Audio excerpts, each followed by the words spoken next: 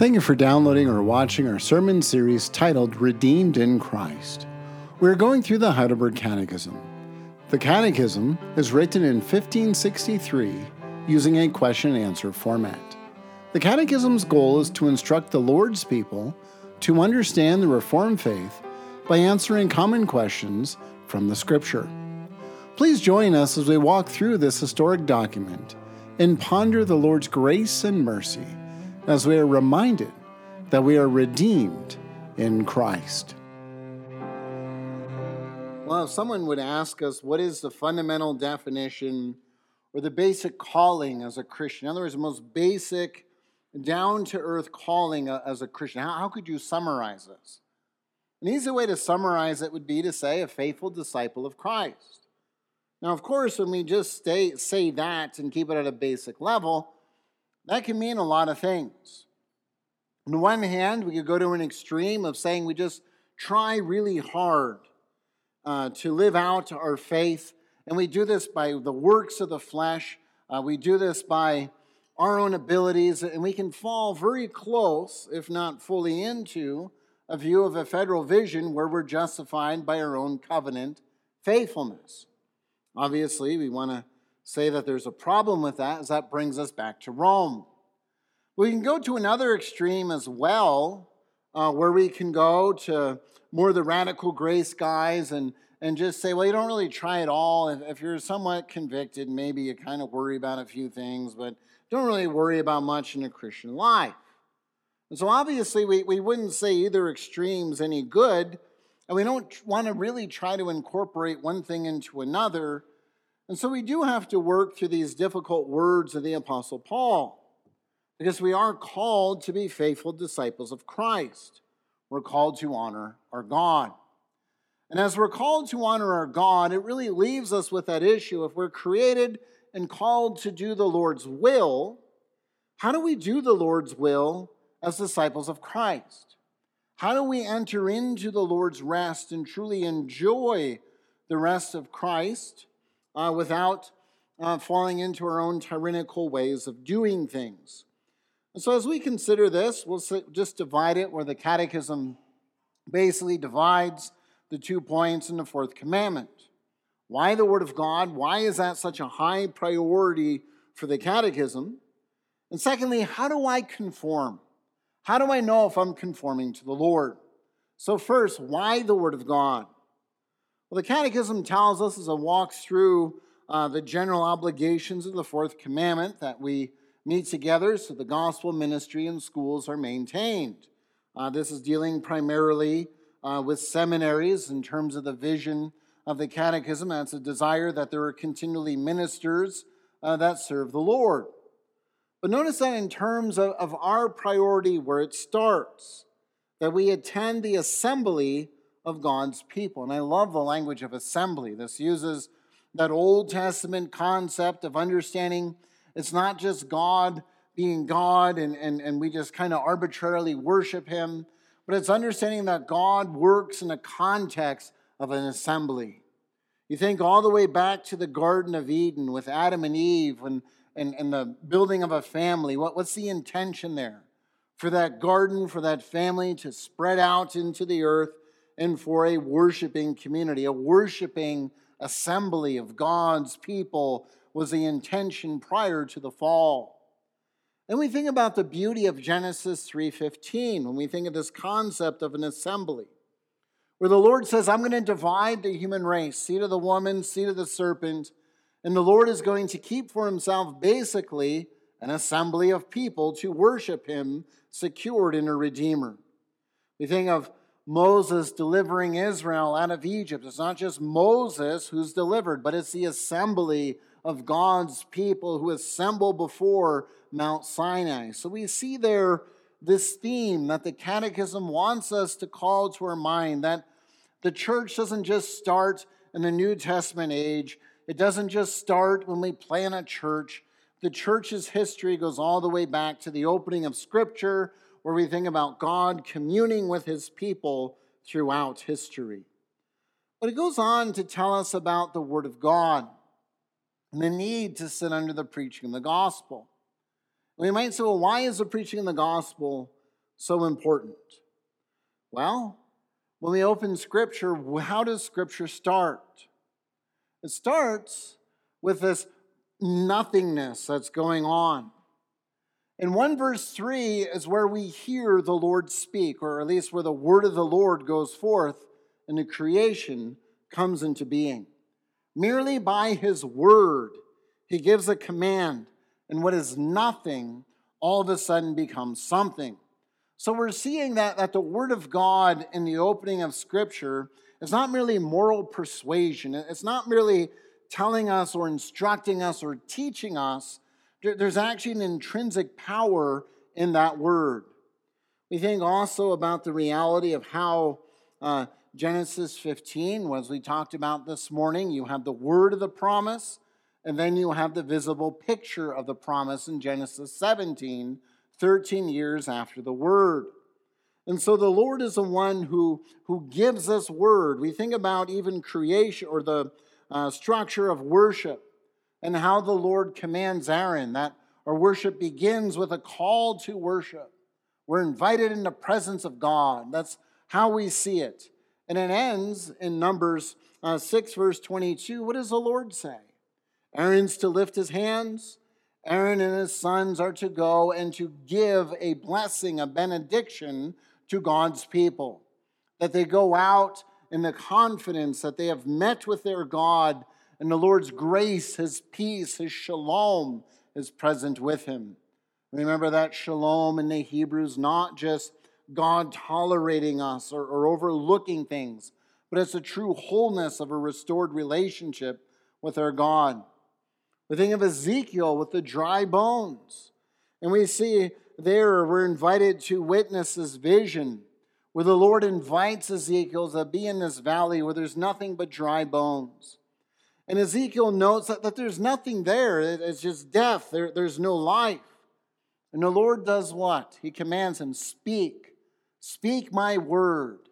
And these bones that are dead, all of a sudden we see the reality of life coming from death, communicating again the importance of God, showing the power of his word, overcoming the impossibility. What does the Lord reveal about Christ as the agent of redemption?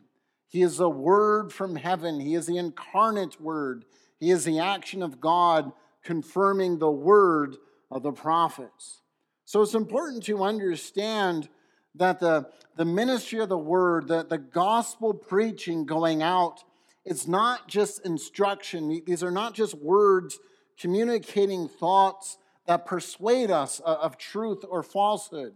Or hopefully not falsehood, but persuade us away from falsehood is a better way of saying that. Hopefully I'm not persuading you in falsehood. I think Paul says something to Timothy about that.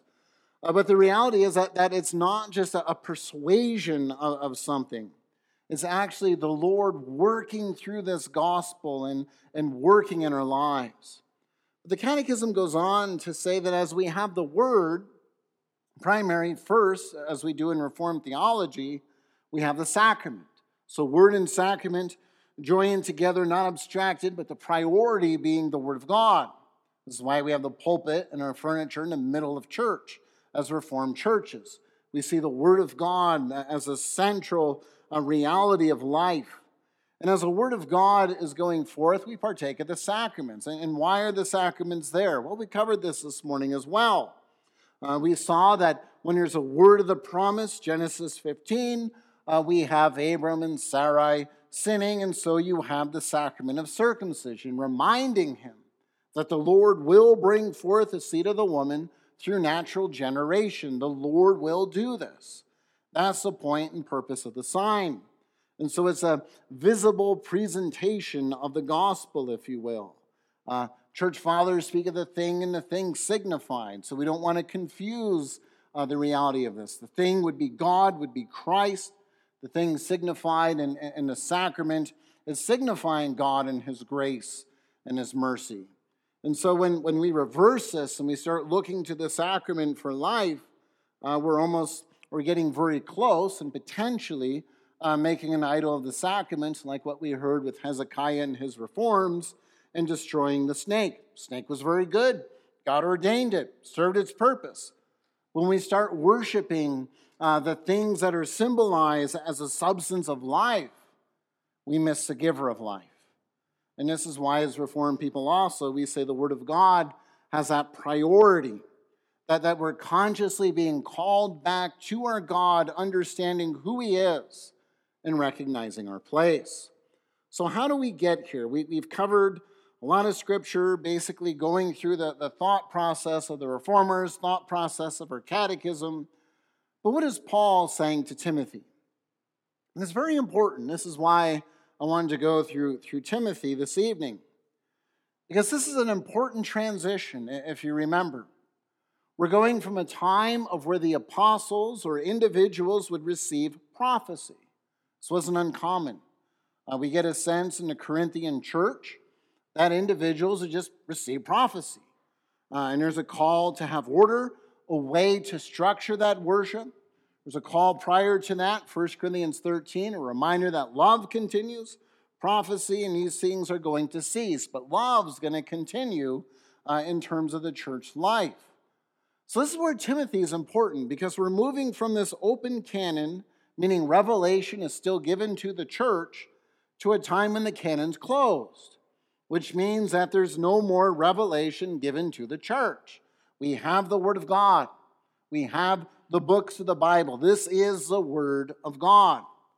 And so when Paul writes this to Timothy, especially 2 Timothy is sort of a touching letter where you see it as Paul's farewell to one that he has mentored. 1 Timothy is where Paul is saying, listen, this is how I want you to conduct yourself as a minister. So we're learning what does Paul, the apostle, expect of the ministry of the gospel. Well, as Paul writes, he writes something rather significant, and why I wanted to start at chapter 3. Because as Paul writes these things, he speaks of conducting yourself in the house of God, the living God, the pillar. And so we say, okay, this sounds like Paul's taking care of administrative stuff, like we can see Paul doing in his letters, talking about what the church can do, when he's coming, what he expects. But then all of a sudden in verse 16, he breaks out, and some say this may be an early Christian hymn or an early Christian doxology. We don't know for sure, but that's what some speculate of this. If you notice here, the Apostle Paul is writing about Christ, the manifestation of Christ, the vindication of Christ, meaning that he's been raised to life, is the one that's proclaimed among the nations, so the gospel goes out. But the reason why I call this to your attention is because he says the mystery of godliness.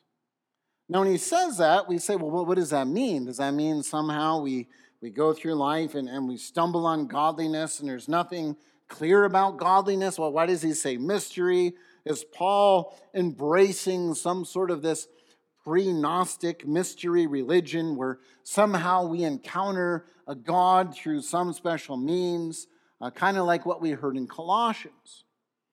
Well, when Paul speaks of mystery, it's important to understand mystery is basically, it's an inside joke, is a way of bringing this into English.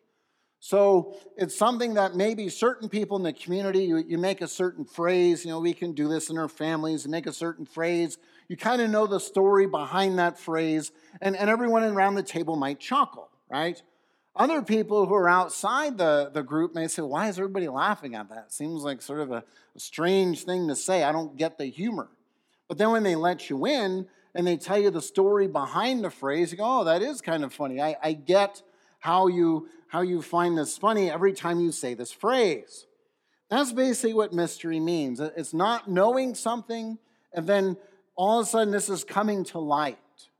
So when the Apostle Paul uses mystery, he's speaking of how the intention of God has remained hidden.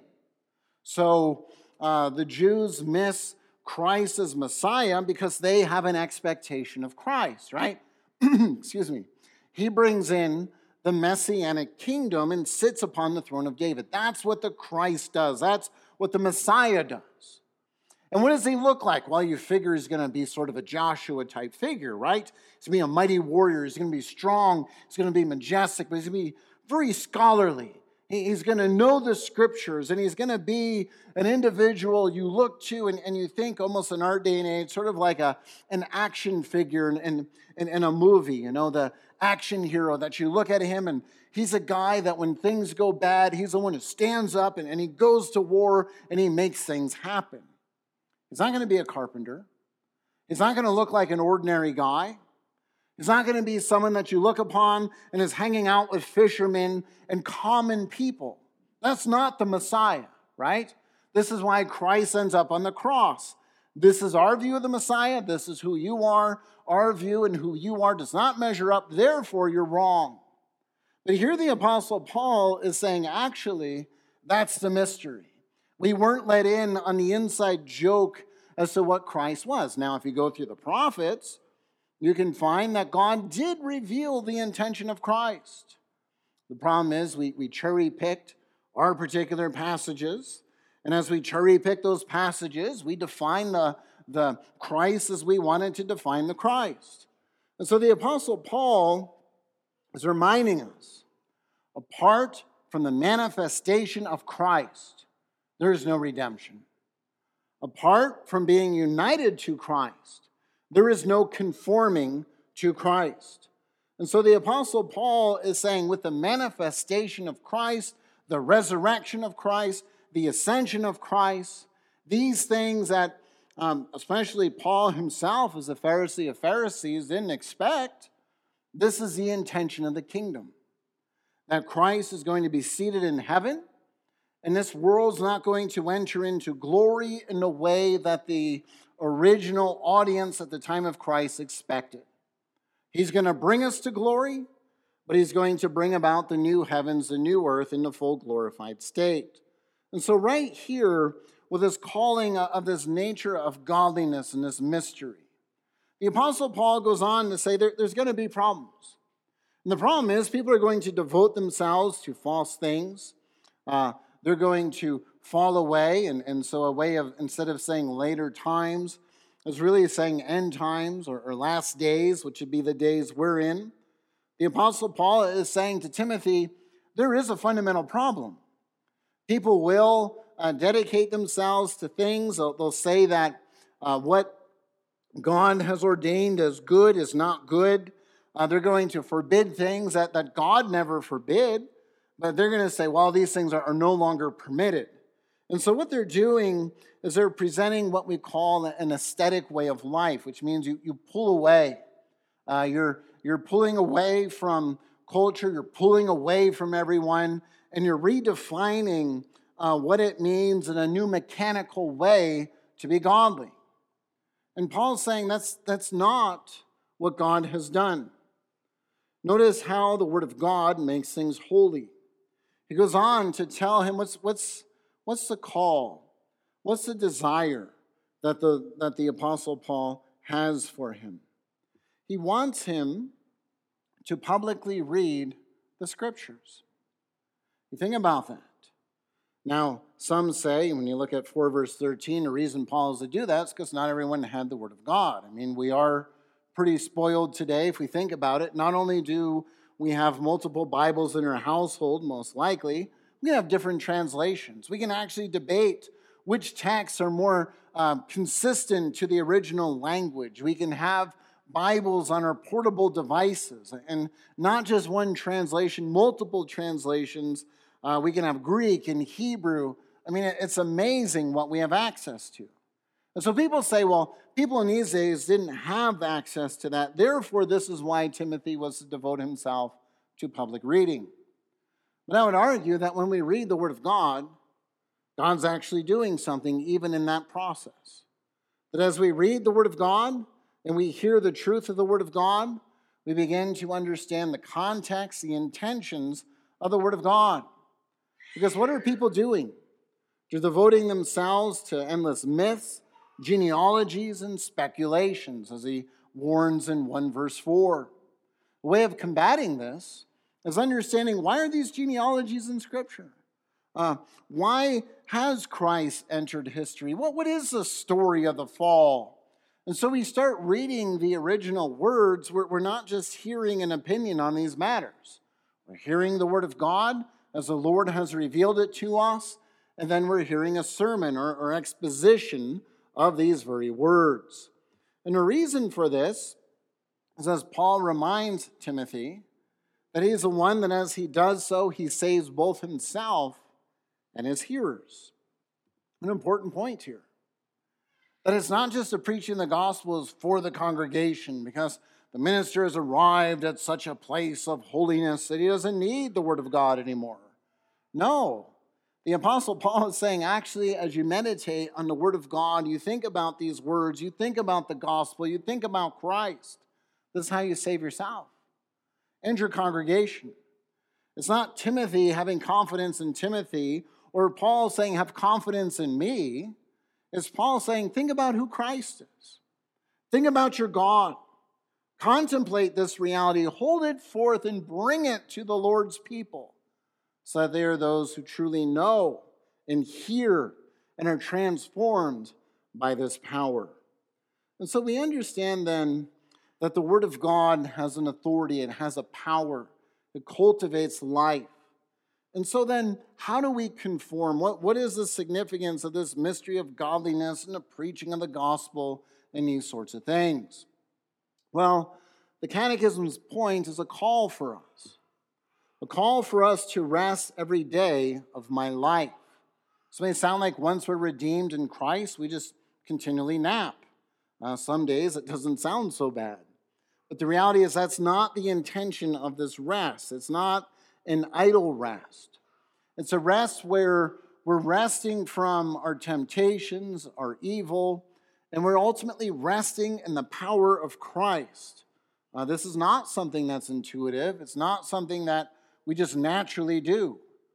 But it's a truly giving ourselves over to Christ and conforming to Him. As the Catechism goes on, that we let the Spirit work in me. Now, this is something interesting, isn't it? That the Catechism is telling us not to stand in the way of the Spirit. And I say this is significant because many times people from evangelical churches or Arminian traditions would say, well, the Reformed deny the human will. Actually, this is an interesting place in our confessions to take someone of that persuasion. We don't deny the human will. We say the human will works wonderful. The problem is it doesn't work in a positive way naturally. What does the human will naturally do? The Catechism is telling us naturally we kick against our Lord. That's what we naturally do. And so the Catechism is saying we have to consciously, and this is counterintuitive, but consciously desire that we are handed over to God.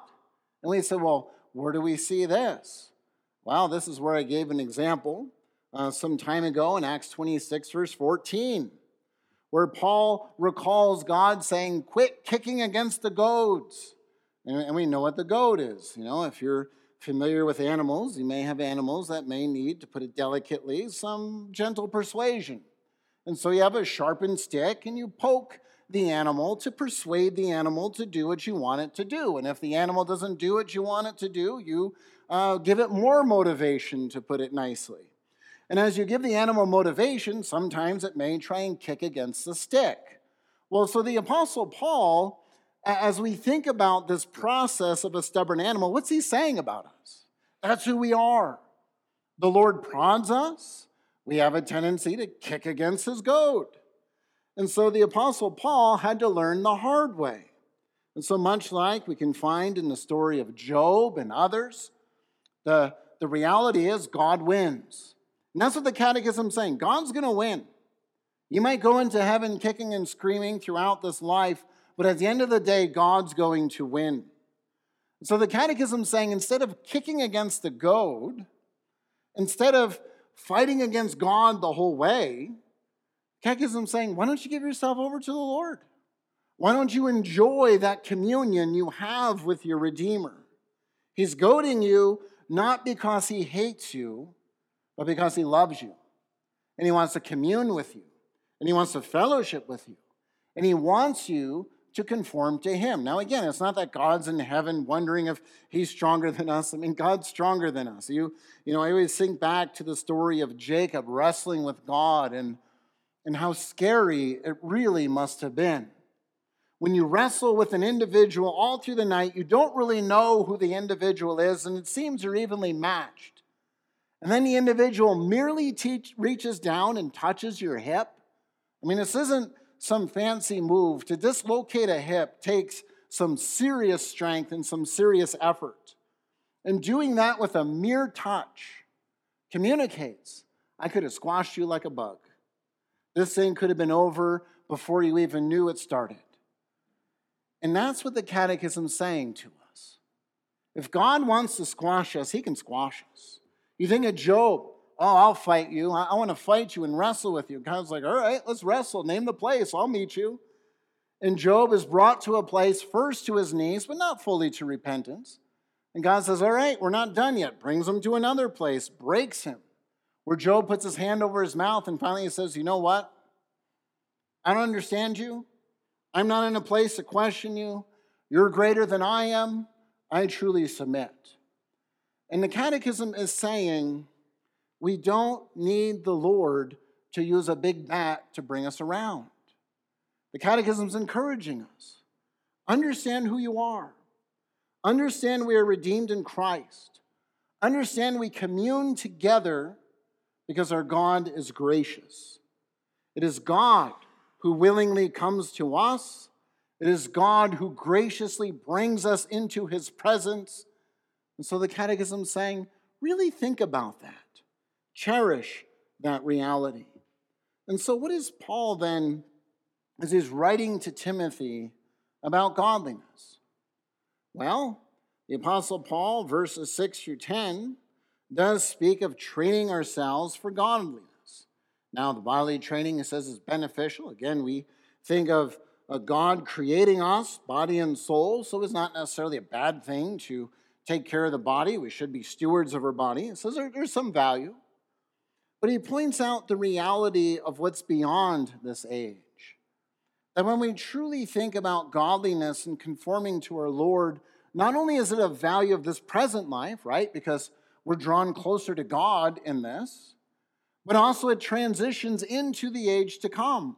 So this is actually the only endeavor that is truly out of this world. It moves beyond this time in history.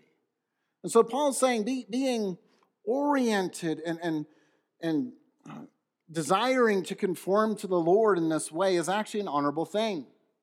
And so we go on when we find out about this reality, this exhortation, going on in verses 11 through 16.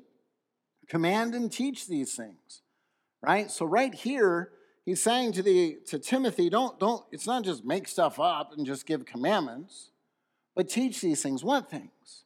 The things about Christ, the things about the gospel, the promises that are real in Scripture, the call for us to see that we are joined to the resurrected Christ who's ascended in heaven. We come together as a community and we worship. Hopefully, as we're singing our songs, we hear the call to worship, we hear the reading of the law, and we go through these elements that we're really reflecting on the reality of who our God is. But going on, where he says, devote yourself. So continue to be oriented to this. Do the exhortation and the preaching. Seek to live his life in a manner that honors God, being that example. Obviously, a pretty tough calling that Paul's laying out there, but it's that calling of understanding who we are in Christ. And so when we hear these exhortations, we might say, well, how do these exhortations go? What does Paul want? Well, I think one of the things we have to take seriously, not only from Paul, but even the reformers. When I think of Walter Marshall and the gospel mystery of sanctification, where he points out that if we're not confident that Christ has really redeemed us, meaning that everything's taken away in Christ, and we can come before God and truly look within ourselves, see what needs to be tweaked and what needs to be tuned into the Lord's purpose. If we're not confident of what Christ has done, we can't do that. Because we're going to be scared that if we bring these things before the Lord, that he's going to look down on us. And so Walter Marshall says you need to have a firm assurance That as you take hold of Christ by faith, he really has redeemed. He really has done his work. And how does the Apostle Paul exhort the church? You are set apart in Christ. You have been made alive in Christ. Christ has died for you. He has moved you from death to life, right? This is where the Apostle Paul starts. And so right here, as he's talking about godliness, what does he tell us? Listen, Christ walked this earth. He died. He's been resurrected. He's been witnessed in his resurrection. He's seated up in glory, and you're joined to this Christ. So when Paul tells us and exhorts Timothy, exhort the individuals in this, what does it mean? It means that we understand, all of us, who we are in Christ Jesus. We are those who have moved from death to life. And so as we're bringing our lives into conformity, we've talked about Christian liberty, trying to discern what's pleasing unto the Lord. In other words, there's certain things I may be able to do that you can't do. There may be certain things you can do that I can't do. Maybe there's triggers going on. But just because something triggers me doesn't mean I can turn to you and say, oh, therefore all these things are forbidden. It's understanding I need to have the humility that I work through my triggers and my issues, and that I understand in my living out the gospel of Christ, certain things I'm free to do. Certain things may move me into a place that would lead me to sin or turning away from the Lord for a time. And so what Paul's saying here to Timothy is be tuned into these things. Understand who we are. We are a people who have been raised with Christ. And be honest. In terms of our will, what does our will do? Well, our will is to kick against the goads, right? To kick against the Lord. And so the Apostle Paul is saying to us, don't kick against the Lord and his purpose. This is why I think it's important in terms of our prayer of confession. I try to pray every week, Lord, conform us to your will. In other words, in the prayer of that, it's asking God to show me or show us what's out of whack, what is out of line with his will. And convict me, conform me, and may I truly desire to live out the gospel for your honor and glory. That's what the Catechism is telling us all the days of our lives, to understand that we're going to struggle with this. But as we struggle in desiring to conform to the Lord, there is nothing we're going to confess to God he does not already know. And that's a pretty remarkable thing to think about. And so when we pray this prayer, conform us to your will, convict us, examine my heart, show me what needs to be worked on next. The unfortunate thing is sometimes the Lord brings us to a place where we feel kind of victorious, we kind of gain victory over something else, and all of a sudden the Lord convicts us of the next stage, which isn't always so fun, because you think you're doing well, and then you realize, I still got a lot of other stuff to go and work on. But it's the graciousness of our God that he does that. And as he continues to lead us and shepherd us, that's really what God is doing. He's shepherding us in our Christian walk. And so the Catechism's encouraging us that this isn't something negative. It's a good thing. It's God leading and shepherding us in his care. And so when we ask that question, then what does it mean to be a disciple of Christ? How do we enter into the Lord's presence as his redeemed creatures? Well, it's understanding where Paul writes to Timothy, starting with Christ, significance of Christ, being joined to Christ, made alive in Christ. And as we have this confidence, it's that desire that we stop kicking against the goads, that we want to conform to our Lord. And we understand that as our Lord convicts us of things, our inclination is to be like Jacob wrestling with God, or Job and saying, oh, but you don't see these things. We have to understand the Lord does see all those things. But he's showing us the things that we need to push through as his redeemed. Understanding that God isn't doing this because he's our enemy, but because he's our gracious Father and our shepherd who's shepherding us through this life. So as we meet together, may we not then see the Word of God as merely moral persuasion, but this is a way in which God continues to conform us to his will. The Spirit works cultivating life within us. And as we sojourn under the sun, let us then hear what the Catechism exhorts us, that all my days I rest from my evil works. In other words, that I want to give myself over to the purpose of God and have His Spirit work in me, that I conform to His image, to His will, as one who prays a prayer in sincerity of John the Baptist. May I be lesser, and may He be greater. Amen. Thank you for watching or listening to our podcast. Belgrade URC is a Reformed Bible-believing church that seeks to cultivate community around our Savior. If you desire to learn more about Christianity, please join us for worship each Sunday at 10 in the morning or 6 in the evening. You can do this in person or on our live stream. You can also utilize our archive sermon series on our website, urcbelgrade.com, or subscribe to our current sermon series through most common podcatchers. Until we meet again, may the Lord's blessing and peace be upon you.